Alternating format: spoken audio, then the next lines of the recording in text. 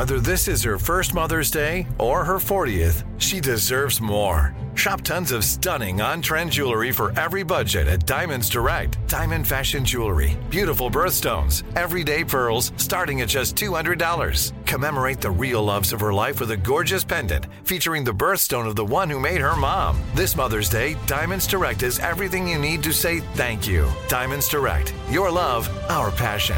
Online at diamondsdirect.com. I'm Tracy from Stuff You Missed in History class. Are you a small business owner or even someone who dreams of entrepreneurship? Then check out Season 2 of Mind the Business, Small Business Success Stories from iHeart Podcasts and Intuit QuickBooks. Join hosts Austin Hankwitz and Janice Torres as they interview entrepreneurs sharing insights around starting and nurturing a small business. You won't want to miss these inspiring stories of entrepreneurship and discovering ways to business differently so you can too.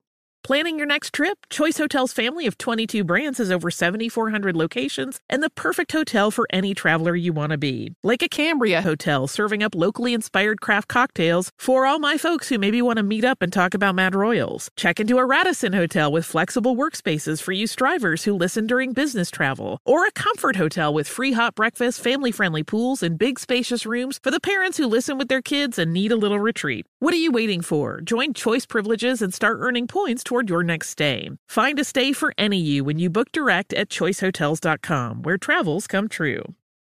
When you think about the future, what kind of technology do you envision? Whatever the future holds, artificial intelligence will undoubtedly be at the heart of it all. Join Graham Class as he hosts Season 2 of Technically Speaking, an Intel podcast, and hear from the minds transforming healthcare, retail, entertainment, personal computing, and more with the help of AI. Tune in every other Tuesday and explore the latest technology that's changing our world today and creating a more accessible tomorrow. Listen to Technically Speaking, an Intel podcast on the iHeartRadio app, Apple Podcasts, or wherever you get your podcasts.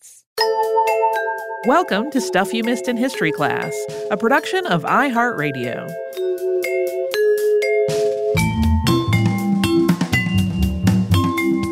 Hello and welcome to the podcast. I'm Tracy V. Wilson. And I'm Holly Fry. This is part 2 of our Unearthed, covering things that have been literally and figuratively unearthed in the last quarter of 2021. So in this installment of Unearthed, we're gonna have some necropolises. There were just a lot of those for some reason. Some art and some edibles and potables and shipwrecks, and of course the potpourri, which is where I put the interesting things that I thought were all really interesting, but I didn't have a good way to categorize them thematically. Before we have the potpourri, though, we have another category that's a lot like potpourri in that it's random, and it is last-minute additions, because when I planned out when we were doing this, I did not realize that January 3rd was a company holiday. And that was the day that I was going to look through everything that happened over the holidays and carefully weave it in to what was already written for the episode. So no, I did not work yesterday and instead came up with this new category this morning at 8 a.m. I love it. A fundraising effort by the UK Friends of the National Library has successfully prevented a collection of manuscripts, documents, and some of the Bronte siblings' tiny books from being split up and sold at auction. These items had been collected in the 19th century by William Law and his brother Alfred. In addition to some of the Bronte's tiny books, which have been the subject of most of the headlines about this, the collection also includes works by Jane Austen, Robert Burns, and Sir Walter Scott. Sir Leonard Blavatnik matched donations to buy this collection, essentially contributing half the money for it. The total purchase price was more than £15 million, and items from this collection are going to be donated to relevant museums, including the Bronte Parsonage Museum, Jane Austen's house, and the National Library of Scotland, among others. It's a really amazing collection. I'm very glad they were able to buy it and put it in museums instead of having it sort of dissipate to other collectors. And if this all sounds a bit familiar, especially the part about the Bronte's tiny books, we covered a similar fundraising effort in our first quarter Unearthed for 2020. And in my next last-minute edition, conservators in Virginia have found 2 different cornerstone boxes in the pedestal of a statue of Robert E. Lee The statue part was removed from the site in September. The contents of these 2 boxes are yet to be thoroughly analyzed, but they're pretty typical of time capsules, although there was no specified date for opening either of these 2. There are things like newspapers and other documents and books and coins and memorabilia, including some bullets. At the same time, even though these are pretty typical things that we find in these sorts of boxes, there are some mysteries. One of the boxes was placed on October 27th, 1887, and news accounts from the time reference some items that have not been found in either box, one of them being a photo of Abraham Lincoln in his coffin. There is an illustration of Abraham Lincoln from one of them, but this photo has not been found.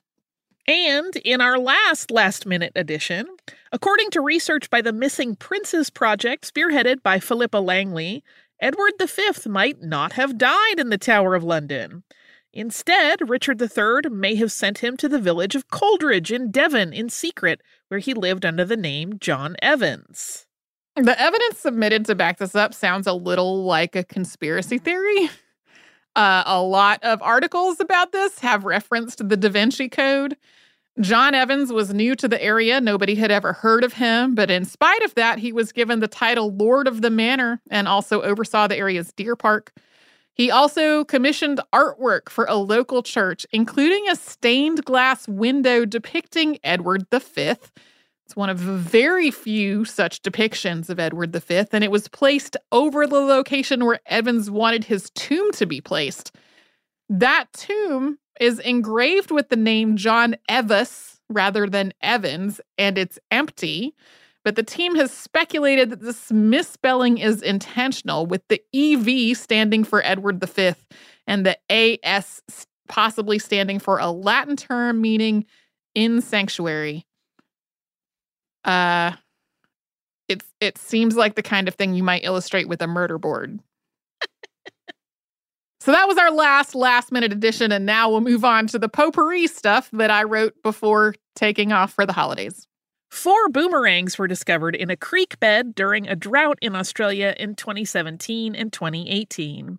The Yandrawanda Yawarrawaka Traditional Landowners, an Aboriginal corporation, partnered with Australian Heritage Services, Flinders University, and the Australian Nuclear Science and Technology Organization to learn more about them. Radiocarbon dating revealed that they were made between 1650 and 1830, before Europeans first entered the area. These are non-returning boomerangs, and they were likely used for digging and for fire management in addition to hunting and fighting, and they may have had a religious use as well. Researchers re-examining Soviet-era archaeological research have determined that a lyre found in southwest Kazakhstan is incredibly similar to one known as the Sutton Hoo lyre, named after the Sutton Hoo ship burial where it was found. These 2 sites are 4,000 kilometers apart, and before this point, Sutton Hoo-style lyres had not been found outside of Western Europe. This suggests that this style of lyre may have been part of a more wide-ranging musical tradition in the early medieval period, rather than something that was specific to Western Europe. Moving on, 2 6th century graves excavated in Bavaria have included a couple of unique finds. One of the graves belonged to somebody who was between 40 and 50 years old when he died, and it included lots of weapons, including a battle axe, a sword, a lance, and a shield. There was also a bridle and a pair of spurs, which may have been used with a horse that was also buried nearby. And there was a bag buried at the man's feet, which had mostly decomposed, but it seems to have basically been a toiletries bag. Its contents included a pair of scissors and a shattered ivory comb. Once that comb had been pieced back together, it was shown to be decorated on both sides with hunting scenes. Combs aren't uncommon as grave goods from this period, but they're more likely to be made of something like wood, bone, or antler than ivory. And then on top of that, there are antelope-like animals shown in these hunting scenes that are not native to the region of Europe where the grave was found. The other grave seems to have belonged to a woman between the ages of 30 and 40 years old, and the goods buried with her included jewelry, food, and a weaving tool. But there was also a bowl, and like the comb in the other grave, a bowl that doesn't seem to have been local to the area. It's a style known as African red slipware. This kind of pottery was carried through much of the Roman Empire, but was made in Tunisia, and this is the first complete bowl found in Germany. So this has raised some questions. Did these two people travel and bring these pieces back with them? Were they gifts from far away? It's kind of a mystery. Archaeologists in Norway have found a 1,300-year-old ski, believed to be the mate of one that was found about 5 meters away in 2014. Both of these skis are wood, with bindings made from birch ropes and leather straps. If indeed they are a pair and not skis from two different pairs that were coincidentally close together, then they are the best preserved pair of prehistoric skis found to date. Although researchers believe that these two skis were a set, they're not actually identical. It's possible that whoever was using them made a new pair out of two different skis. They also show evidence of a lot of repair, suggesting that these skis were just too valuable to try to replace if they were damaged. In our next item, it has long been established that the Norse arrived in North America long before Columbus's 1492 voyage, including building a settlement in what's now Newfoundland. But it hasn't been clear when exactly that happened. According to research published in the journal Nature, it was in the year 1021, making the earliest known crossing of the Atlantic Ocean something that happened 1,000 years ago. This research involved 3 pieces of wood, all of which showed evidence of being cut with metal tools. And at the time, the indigenous population of North America did not have these sorts of metal tools. The wood still had a rough edge from where it was cut, and that's something that would have been worn away if it had been brought a long distance across the ocean. So that led researchers to conclude that this had been cut down in North America. It was not something that had been cut down elsewhere and then brought to North America. The wood came from 3 different trees, and the dating relied on a massive solar storm that happened in the year 992. Researchers can see evidence of this solar storm in tree rings, and each of the 3 pieces of wood had 29 growth rings after that solar storm. So the Norse came to North America with metal tools in 1021, cutting down these 3 trees after they arrived. Next up, archaeologists in Utah have been excavating the site of a town that housed Chinese workers during the building of the Transcontinental Railroad. The town, known as Terrace, was a temporary home to about 500 people as the railroad was being built, and then it was abandoned once that stretch of the railroad was complete. At least some of the buildings later burned down. In addition to finding the remains of a building that had housed some of the workers, archaeologists have found a medicine bottle, porcelain bowls, writing instruments, and a 17th century Chinese coin. Next up, researchers in Pompeii have concluded that a recently unearthed room was the living quarters for enslaved people, possibly an enslaved family. The room is part of a much larger villa, but it measures only about 16 square meters, or 170 square feet, and it seems to have functioned as a sleeping and living space and as storage. The stored items included what appear to be parts of chariot harnesses, and the room adjoins a space where the remains of horses and a stable had been unearthed earlier in the year. One of the 3 beds in the room is smaller than the other, so it was possibly meant to be used by a child. And in our last bit of potpourri, a team excavating a tomb in China's Ningxia region believe they had found the body of a grave robber, since this body was found in a tunnel that had been dug by looters. But examination of the remains has revealed that he was probably a murder victim, with this murder unrelated to the looting, who had been dumped into the shaft later and left to die. The shaft was dug sometime between the years 25 and 220 CE, but the remains date back only to the year 640. And the shaft had also started to fill up with soil again by the time this person died. Apart from all of that, the skeleton shows signs of having been repeatedly stabbed. This research was published in the journal Archaeological and Anthropological Sciences under the delightful title, Hiding a Leaf in the Forest, Uncovering a 1,300-year-old homicide case in a 2,000-year-old cemetery. Next up, we have a few necropolises in this installment of Unearthed. First, Archaeologists have known about a rock-cut tomb complex in what's now Turkey for more than 150 years, but it's really been more recently that there has been a thorough examination of this area. This site is part of an ancient city known as Blondos, which was founded during the time of Alexander the Great, and that makes these tombs about 1,800 years old. This excavation project started in 2018, and researchers have been stunned at just how huge this necropolis is. They have found more than 400 rock-cut tombs believed to have been used as family burial chambers over multiple generations. Many of these are heavily decorated, although these adornments have deteriorated over the years, and so far, only 24 murals are still visible. Unfortunately, many of the tombs are easily seen from the surface since they're cut into a cliff face, and as a consequence, they have been looted or otherwise damaged over the previous centuries. In the same complex, they've also found temples, a theater, a public bath, and more. And there are believed to be hundreds more burial sites that haven't been explored yet. And analysis of those sites has, of course, not been done yet. Next up, archaeologists in Pully near Lake Geneva have found new tombs in a necropolis there during monitoring work ahead of construction. This site was first excavated in the early 20th century and is home to the oldest Neolithic burials in Switzerland. These newly discovered burial sites were fairly close to the surface, and they are in poor condition, with many of the slabs that cover the remains already broken into pieces. The grave sites that were threatened by the construction were rescued, but the ones outside of that area were covered and preserved. And lastly, a late Roman necropolis has been found under the wall of a grocery store in Arras, northern France.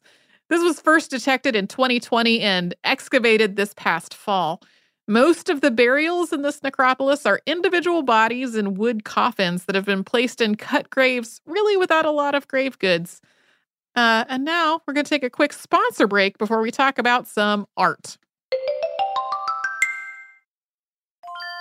When you think about the future, what kind of technology do you envision? Whatever the future holds, artificial intelligence will undoubtedly be at the heart of it all. Join Graham Class as he hosts Season 2 of Technically Speaking, an Intel podcast from Ruby Studio in partnership with Intel. Explore the future of technology that's rapidly evolving our world today with the help of AI. There is still so much work and research needed to fully understand the power and potential of AI, and Intel is at the forefront of implementing AI in revolutionary technology that's changing the world we live in for the better. In each episode, Graham interviews the minds transforming medicine and healthcare, retail, entertainment, personal computing, and more, while pioneering new uses for AI in these spaces. Tune in every other Tuesday and explore the latest technology that's changing our world today and creating a more accessible tomorrow. Listen to Technically Speaking, an Intel podcast on the iHeartRadio app, Apple Podcasts, or wherever you get your podcasts.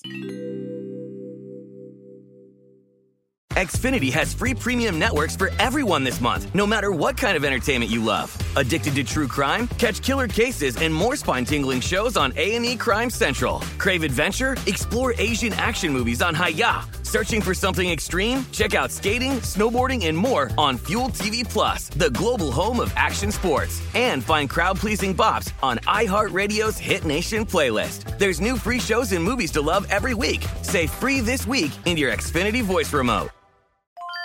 I'm Tracy V. Wilson from Stuff You Missed in History class. Did you know small businesses make up 99.9% of all businesses in the United States? The world is powered by entrepreneurs, and if you're a small business owner or even someone dreaming of starting your own business, then you'll want to check out Season 2 of Mind the Business, small business success stories from Ruby Studio, from iHeartMedia, and Intuit QuickBooks. And every episode, hosts Austin Hankwitz and Janice Torres talk to entrepreneurs about how they've grown from the lessons of launching and nurturing a small business and how they have found success being their own boss. From the excitement of first starting out to finding the right tools and resources to process invoices and payments like QuickBooks Money, you won't want to miss these inspiring stories of entrepreneurship and discovering ways to business differently so you can too. And if you're a small business owner or even someone dreaming of starting your own business, then you'll want to check out Season 2 of Mind the Business, small business success stories from Ruby Studio, from iHeartMedia, and Intuit QuickBooks.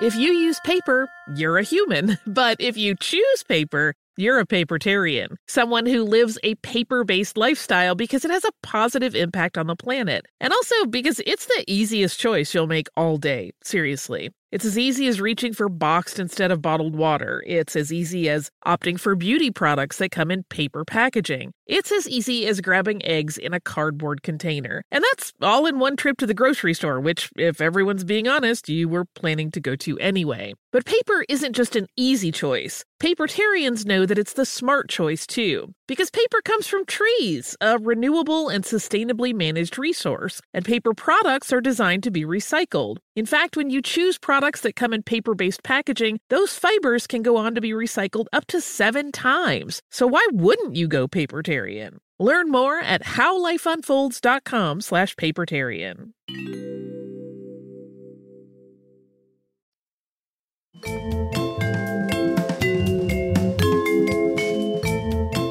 We have a lot of stuff related to art this time around.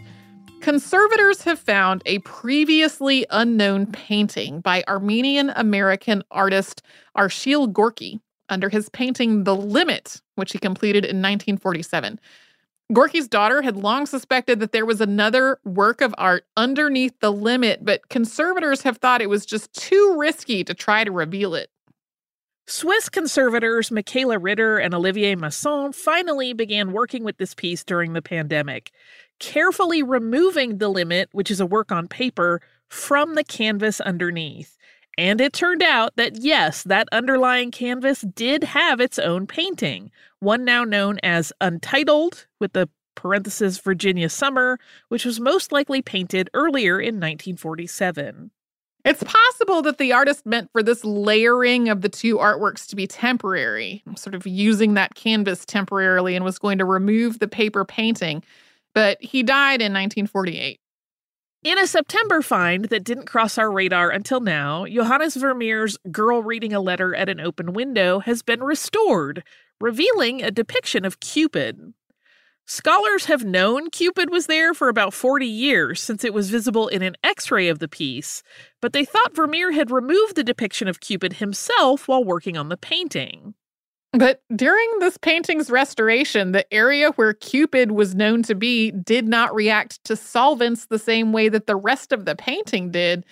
This suggested that the paint used to cover up Cupid was a different type than had been used when painting the rest of the work, possibly put there by someone else who tried to make that cover-up blend in with the original. I mean, it worked for a while. It did work. The museum convened a panel of Vermeer experts who decided that the best course of action was to collect microscopic samples from the painting to study them, confirming that the paint covering the Cupid had been applied years or even decades after the rest of the work was complete. With the experts' okay, conservators removed the rectangle of painting that had been added later. The depiction of Cupid is a painting within a painting, and that same Cupid is also used in other Vermeer artworks, including Young Woman Standing at a Virginal and Girl Interrupted at Her Music. This discovery has also raised some speculations about other artworks in which a subject is in front of a seemingly blank wall, and whether that blank wall also has a covered-over depiction of Cupid. Moving on, curators at Norway's National Museum were using infrared reflectography to examine Edvard Munch's 1894 Madonna as part of a routine conservation checkup. They discovered that earlier sketches are still visible using this non-invasive technique, and these sketches suggest that earlier drafts of the painting were more conservative. In the final painting, a nude woman has one of her arms stretched up above her head and the other sort of tucked behind her lower back in a pose that definitely looks sensuous. But in the earlier sketch, that stretched up arm is down along her side, and it's a position that looks more restful than erotic. In similar news, Rijksmuseum has announced the discovery of preparatory sketches in Rembrandt's 1642 painting The Night Watch, which are visible through macro XRF imaging. This discovery came during a 2-year restoration project for that piece. And speaking of Rembrandt, scientists in the Netherlands have figured out that they can determine exactly when paintings from the Dutch Golden Age were created based on the exact composition of their lead white pigments. This is because conflicts like the English Civil Wars and the 80 Years' War disrupted lead supplies, forcing artists to adjust the amount of lead they were using in their paints. Archaeologists working on the high-speed rail project known as HS2 have unearthed 3 Roman-era busts while excavating a Norman church in Stoke Mandeville. They had expected to find early English artifacts because the excavation site was home to a medieval tower, but instead found these 3 much older stone sculptures. 2 had essentially been decapitated, with the head and the torso both still present, and the third was only the head. In addition to these 3 very well-preserved statues, they also found a hexagonal glass jug with large pieces of the glass still intact. Based on all of this, they believe this tower was built directly on top of the site of what had been a Roman mausoleum, and which had other uses prior to that. And in similar news, excavations in western Turkey have unearthed the heads of statues depicting Aphrodite and Dionysus. Moving on, a sculpture spotted outside a home in St. Louis in 2019 has been confirmed as Martha and Mary by the late artist William Edmondson, who died in 1951. This sculpture had also been displayed at the Museum of Modern Art in 1937. That was a solo exhibition, making Edmondson the first Black artist to have a solo show at MoMA. It appears that Anthony A. Bliss, executive director of the Metropolitan Opera, acquired the statue sometime after that show, and then his wife Sally inherited it after he died. Street artist Brian Donnelly, known as Cause, purchased this from Bliss as a gift for the American Folk Art Museum. The statue has since been cleaned, and it will be on display at the museum in early 2022. Next up, restorers working at Calverley Old Hall in Yorkshire, England, have found floor-to-ceiling Tudor-era paintings under some 19th century plaster. These paintings basically serve the purpose of wallpaper and depict exaggerated vines and mythical animals. They seem to be based on designs from the Golden House of Roman Emperor Nero. It's possible that a 19th century owner of this manor covered the paintings up with plaster to try to protect them. So now conservators are at work figuring out the best way to preserve them. Next up, a walk around family land in Rutland has led to the discovery of a mosaic depicting scenes from Homer's The Iliad, which was part of a Roman-era villa complex. The complex seems to have been built sometime between the 3rd and 4th century.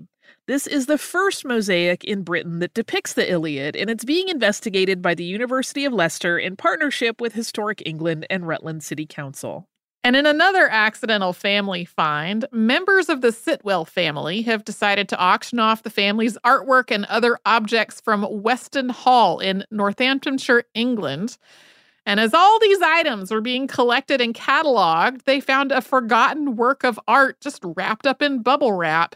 It turned out to be a drawing by Italian painter Giovanni Battista Tiepolo, who worked in the 18th century. This is called A Large Group of Punchinelli. Punchinelli were buffoonish stock characters from 17th century Commedia dell'arte, and in this depiction, they are all eating gnocchi, which I just find delightful. So good. Osbert Sitwell bought this painting in 1936, and then they just forgot about it. This was sold at auction in November with a final bid of £100,000. I think more paintings should feature large groups of people just happily eating gnocchi. Just eating, just Sounds munching great. on stuff.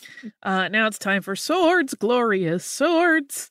A diver off the coast of Israel has found a 900-year-old sword on the seafloor, along with other artifacts from about the same period. The sword itself is believed to be in excellent condition, although it is completely encrusted in marine life, so it is not entirely clear exactly what's under there. Based on where it was found, it may be a crusader sword. It was in an area where ships took shelter. The seafloor in this area is constantly shifting and revealing new finds. So this diver, Shlomi Katzen, was afraid that the sword would be buried again if it was just left there, and so took it to the surface and reported it to authorities. That is how we have lots of photographs of this absolutely marine life encrusted sword. That's actually how it's designed. It's not. That would be amazing. Another sword, a broken Bronze Age sword, has been found in southwestern Finland. This is a rare find. Only about 200 Bronze Age items have been found in Finland, and swords and knives are only a little more than 10% of those. The fragments were found in July by someone who was using a newly purchased metal detector to check out his childhood home, but the find wasn't announced until October. Although this was found under the lawn of a family home, it is not clear how the broken sword got there. It's possible that it was in soil that was brought in for construction years ago. He contacted Finland's National Board of Antiquities after finding the first couple of clearly very old sword pieces, and a more official excavation uncovered the rest. Next up, we have a couple of finds related to animals. According to research published in the journal Nature in October, an interdisciplinary team of researchers has concluded that today's horses were first domesticated in the Pontic-Caspian steppes in the northern Caucasus. This happened somewhere around 2200 BCE. And then over the next few centuries, these domesticated horses replaced genetically distinct wild horses in Anatolia, Europe, and Central Asia and Siberia. This research involved genetic analysis of 273 horse specimens that lived from 50,000 to a little more than 2,000 years ago. They analyzed their genes and then compared the results to modern domesticated horses living today. However, these were not the first horses ever to be domesticated. That was in Batai, Central Asia, around 3500 BCE. But those earlier horses aren't the ancestors of today's domestic horses. Their descendants are a feral Mongolian horse known as Zuralski's horse. Our next animal find. Researchers in Seville have tried to confirm Neanderthal hunting techniques for a crow-like bird called the chough. It seems very likely that the Neanderthals used choughs as a food source. There have been various finds of chough bones that have tooth marks in caves that show evidence of Neanderthal use. But it also seems like this would be a tricky animal for Neanderthals to hunt. Thinking that Neanderthals might have used nets and torches, researchers armed themselves with butterfly nets and flashlights and went into caves and other dark spaces where modern choughs are known to roost at night. And they found that the choughs became confused when the researchers shined flashlights at them. They wound up just flying into dead-end spaces where it was easy for people to just scoop them right up. Is this how Neanderthals did it? Who knows? But it does suggest one possible way. I also just, I don't want to be cruel to animals, but I find this scenario kind of amusing. If this is a Neanderthal technique for hunting, it confirms, once again, as with many, many other things we've talked about on Earth, that they were pretty good at problem solving and stuff. I feel like almost every time I'm researching these episodes, I find headlines that make it sound like this is new information. Moving on, archaeologists in the Haida Gwaii archipelago off the northern coast of British Columbia have found the tooth of a domesticated dog. It was confirmed to be a dog tooth through its DNA, and radiocarbon dating suggests that it lived 13,100 years ago. This is the oldest evidence of domestic dogs discovered so far in the Americas, and it also suggests that people were living on the archipelago about 2,000 years earlier than previously thought. The Haida Nation's oral histories were also part of this work, and indigenous archaeologists who were part of this work have described it as the field of archaeology catching up to those oral histories. And lastly, archaeologists have studied fish bones at 4 sites connected to the Tsleil-Waututh First Nations community on what's now the west coast of Canada. Researchers have concluded that for about 1,000 years, the Tsleil-Waututh were using large weirs to catch salmon, determining the salmon's sex and releasing most of the females. Bones found at village sites were overwhelmingly those of male fish. European colonists ultimately destroyed these indigenous fishing tools, and since then, the salmon population in this area has largely collapsed. Jesse Morin, archaeologist for the Tsleil-Waututh Nation and an adjunct professor at the University of British Columbia, was quoted in the Canadian press as saying, quote, "People were harvesting the same sort of fish consistently, probably from the same places, for 1,000 years. Here we are, 150 years later, 150 years worth of industrial harvesting, and we've really destroyed these resources. After we take a quick sponsor break, we will move on to some edibles and potables, some of which were also animal related. There's a little overlap in those two categories. When you think about the future, what kind of technology do you envision? Whatever the future holds, artificial intelligence will undoubtedly be at the heart of it all. Join Graham Class as he hosts Season 2 of Technically Speaking, an Intel podcast from Ruby Studio in partnership with Intel. Explore the future of technology that's rapidly evolving our world today with the help of AI. There is still so much work and research needed to fully understand the power and potential of AI, and Intel is at the forefront of implementing AI in revolutionary technology that's changing the world we live in for the better. In each episode, Graham interviews the minds transforming medicine and healthcare, retail, entertainment, personal computing, and more, while pioneering new uses for AI in these spaces. Tune in every other Tuesday and explore the latest technology that's changing our world today and creating a more accessible tomorrow. Listen to Technically Speaking, an Intel podcast on the iHeartRadio app, Apple Podcasts, or wherever you get your podcasts.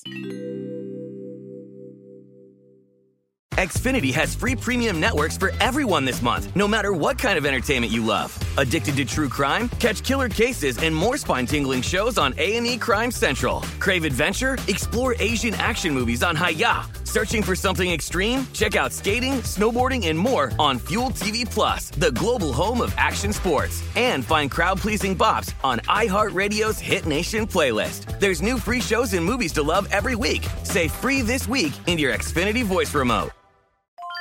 I'm Tracy V. Wilson from Stuff You Missed in History class. Did you know small businesses make up 99.9% of all businesses in the United States? The world is powered by entrepreneurs, and if you're a small business owner or even someone dreaming of starting your own business, then you'll want to check out Season 2 of Mind the Business, Small Business Success Stories from Ruby Studio, from iHeartMedia, and Intuit QuickBooks. And every episode, hosts Austin Hankwitz and Janice Torres talk to entrepreneurs about how they've grown from the lessons of launching and nurturing a small business and how they have found success being their own boss. From the excitement of first starting out to finding the right tools and resources to process invoices and payments like QuickBooks Money, you won't want to miss these inspiring stories of entrepreneurship and discovering ways to business differently so you can too. And if you're a small business owner or even someone dreaming of starting your own business, then you'll want to check out Season 2 of Mind the Business, Small Business Success Stories from Ruby Studio, from iHeartMedia, and Intuit QuickBooks. If you use paper, you're a human. But if you choose paper, you're a papertarian, someone who lives a paper-based lifestyle because it has a positive impact on the planet. And also because it's the easiest choice you'll make all day, seriously. It's as easy as reaching for boxed instead of bottled water. It's as easy as opting for beauty products that come in paper packaging. It's as easy as grabbing eggs in a cardboard container. And that's all in one trip to the grocery store, which, if everyone's being honest, you were planning to go to anyway. But paper isn't just an easy choice. Papertarians know that it's the smart choice, too. Because paper comes from trees, a renewable and sustainably managed resource. And paper products are designed to be recycled. In fact, when you choose products that come in paper-based packaging, those fibers can go on to be recycled up to 7 times. So why wouldn't you go papertarian? Learn more at howlifeunfolds.com/papertarian.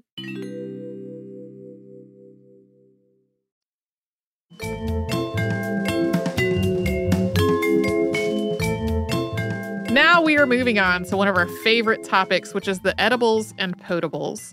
According to research published in the journal Current Biology on October 13th, workers at prehistoric salt mines in Austria drank beer and ate blue cheese.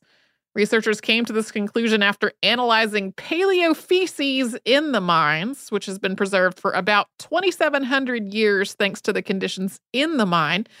This is the earliest evidence found so far of both beer drinking and blue cheese eating in Europe. In the words of Kirsten Kowarek of the Museum of Natural History, Vienna, quote, "It is becoming increasingly clear that not only were prehistoric culinary practices sophisticated, but also that complex processed foodstuffs, as well as the technique of fermentation, have held a prominent role in our early food history. Next up, researchers at a site known as Jordan River Durijat have found evidence that people were using complex fishing tools and techniques as long as 12,000 years ago. Excavations have unearthed 19 bone hooks and grooved pebbles that seem to have been used as sinkers. It can be tricky to study fishing technology because things like lines and nets are usually made from fibers that decompose, but there are fiber residues on these hooks that suggest that they were used with lines of some sort. There's also some variation in the shapes of the hooks, including their barbs and how they were connected to a line, suggesting that people were using different hooks to catch different types of fish. There's also some suggestion that these hooks were used along with artificial lures. We already knew that people living in this area 12,000 years ago were eating fish, but this is the earliest evidence of their using things like hooks and artificial lures to catch them. Archaeologists in Iraq have found a commercial winery, including stone-cut basins dating back to the 8th or 7th century BCE, as well as 14 stone-cut installations that were used for pressing the juice. The winery is near an area where archaeologists have been examining stone-cut reliefs carved into irrigation canals. The reliefs depict sacred animals and kings in prayer, probably commissioned by the same kings who paid for the canals to be built, as both a symbol of religious devotion and a reminder of who had funded the irrigation project. And archaeologists have also found a massive early medieval wine factory in Israel. This was another facility that was used to make wine on a large commercial scale. This one has 5 wine presses, 4 large warehouses for storing and aging the wine, and facilities for making and firing the amphorates that were used to store the wine. There are also large vats and a treading floor where the grapes were crushed underfoot. A spokesperson from the Israeli Antiquities Authority estimated that this winery could have produced 2 million liters of wine per year. A gold and amethyst ring has also been found not far from this site. It dates back to at least the 7th century, and there's some speculation that it may have been worn for hangover prevention. The amethyst has traditionally been regarded as having anti-hangover properties. Moving on, archaeologists in Germany have found a 79-year-old badly charred cake in the town of Lübeck. The British Royal Air Force bombed this town on March 28th of 1942, and the freshly unwrapped cake was buried and burned as the building's upper floors collapsed over it and caught fire. Even though this cake is badly burned, its nutty filling was preserved pretty well in this fire. This is planned to be conserved and eventually put on public display. And lastly, in edibles and potables, Polish archaeologists have found a unique kitchenware set at the site of a Roman legionary camp in Bulgaria. These pieces were made of very high-quality clay, and they seem to represent a full array of pots, lids, bowls, and cups, as well as glasses that look like today's pint glasses. The team plans to conserve and analyze this cookware set to determine what was cooked and stored in the vessels. It is likely that at least some of it was seafood, since there were also oyster shells found nearby.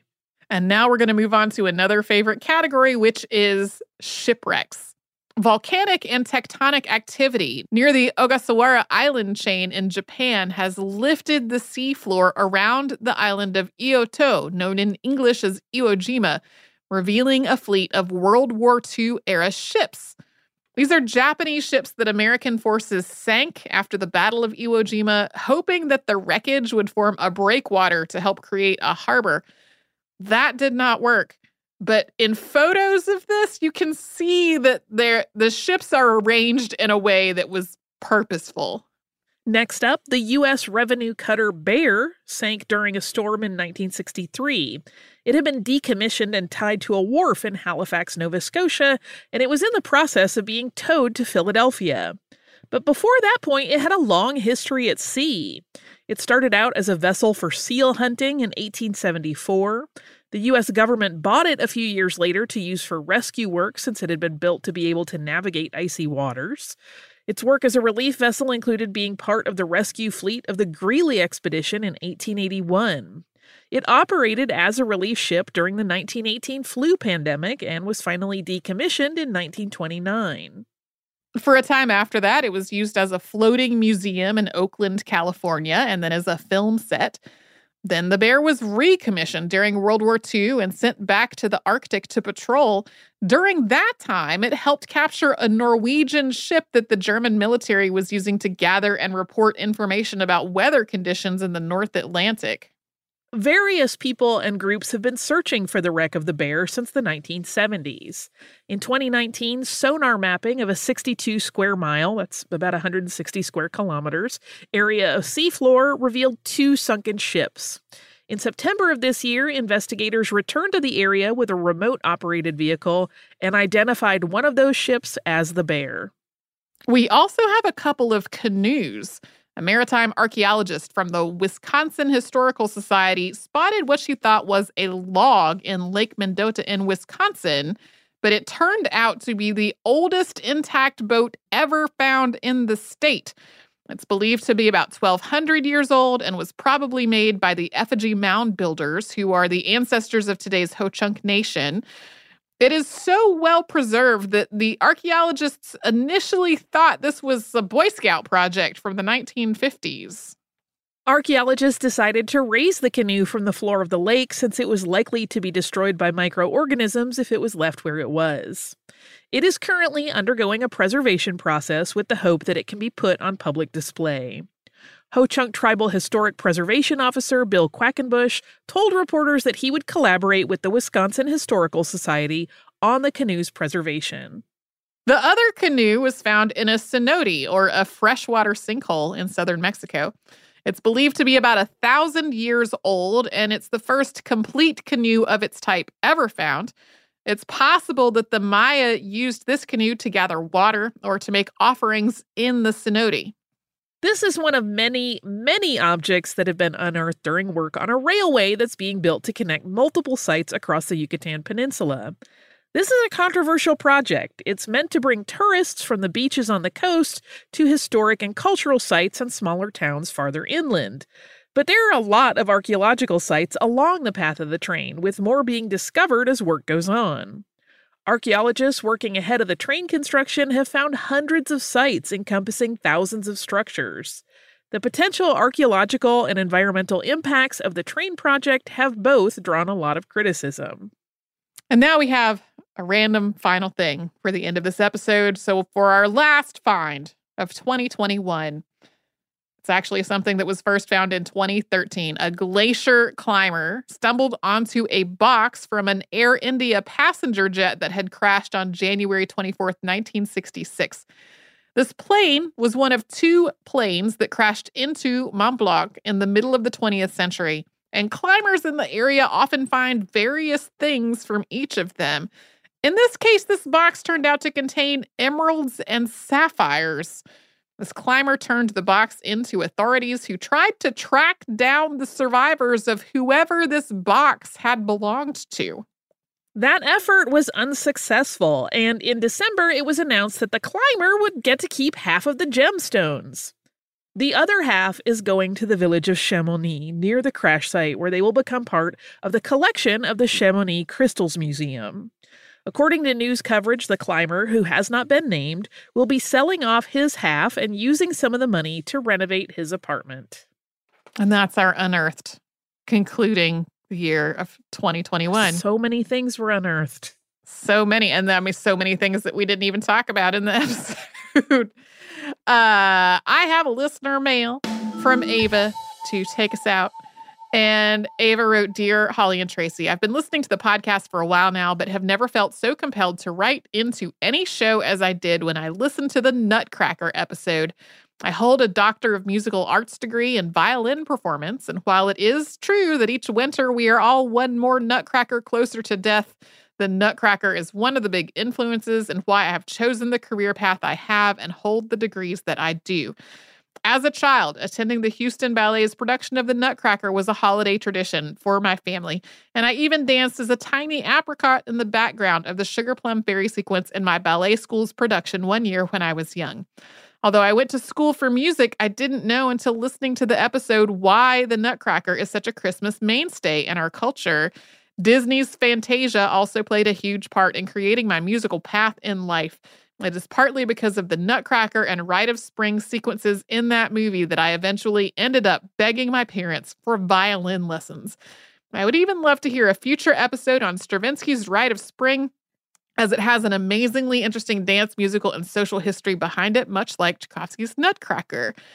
Thank you for providing a well-researched and insightful approach to topics that we sometimes take for granted or overlook completely. As a small thank you, I've attached pictures of my kitties, Socks, Tuxedo Cat, Pip, Torty, and Coco, Gray Tabby. Thanks again, Ava. Thank you for this email, Ava. It really warmed my heart.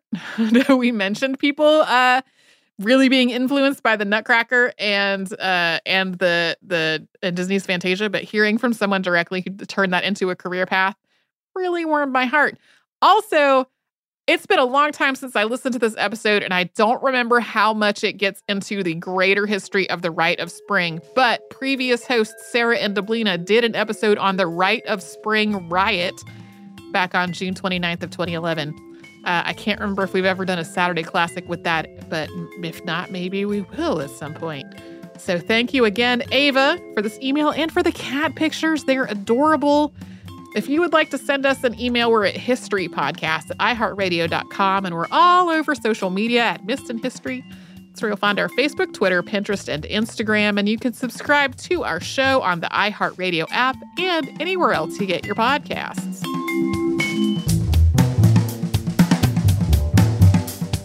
Stuff You Missed in History Class is a production of iHeartRadio. For more podcasts from iHeartRadio, visit the iHeartRadio app, Apple Podcasts, or wherever you listen to your favorite shows.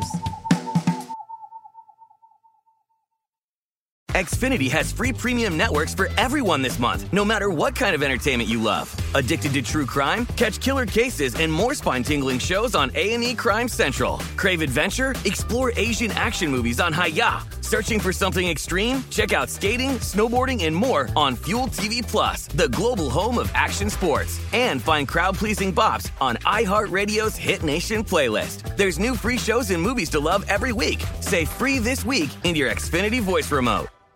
This is Malcolm Gladwell from Revisionist History. eBay Motors is here for the ride. With some elbow grease, fresh installs, and a whole lot of love, you transformed 100,000 miles and a body full of rust into a drive that's all your own.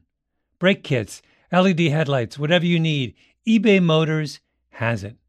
And with eBay Guaranteed Fit, it's guaranteed to fit your ride the first time, every time, or your money back. Plus, at these prices, you're burning rubber, not cash. Keep your ride or die alive at ebaymotors.com.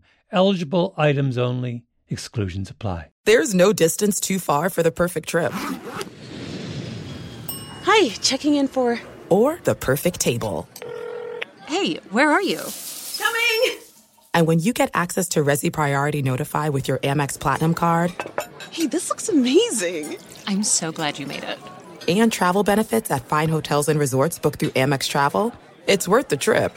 That's the powerful backing of American Express. Terms apply. Learn more at americanexpress.com/withAmex. Hey, guys. Back at the playground again, huh? Yep. You know what this playground could use? A wine country.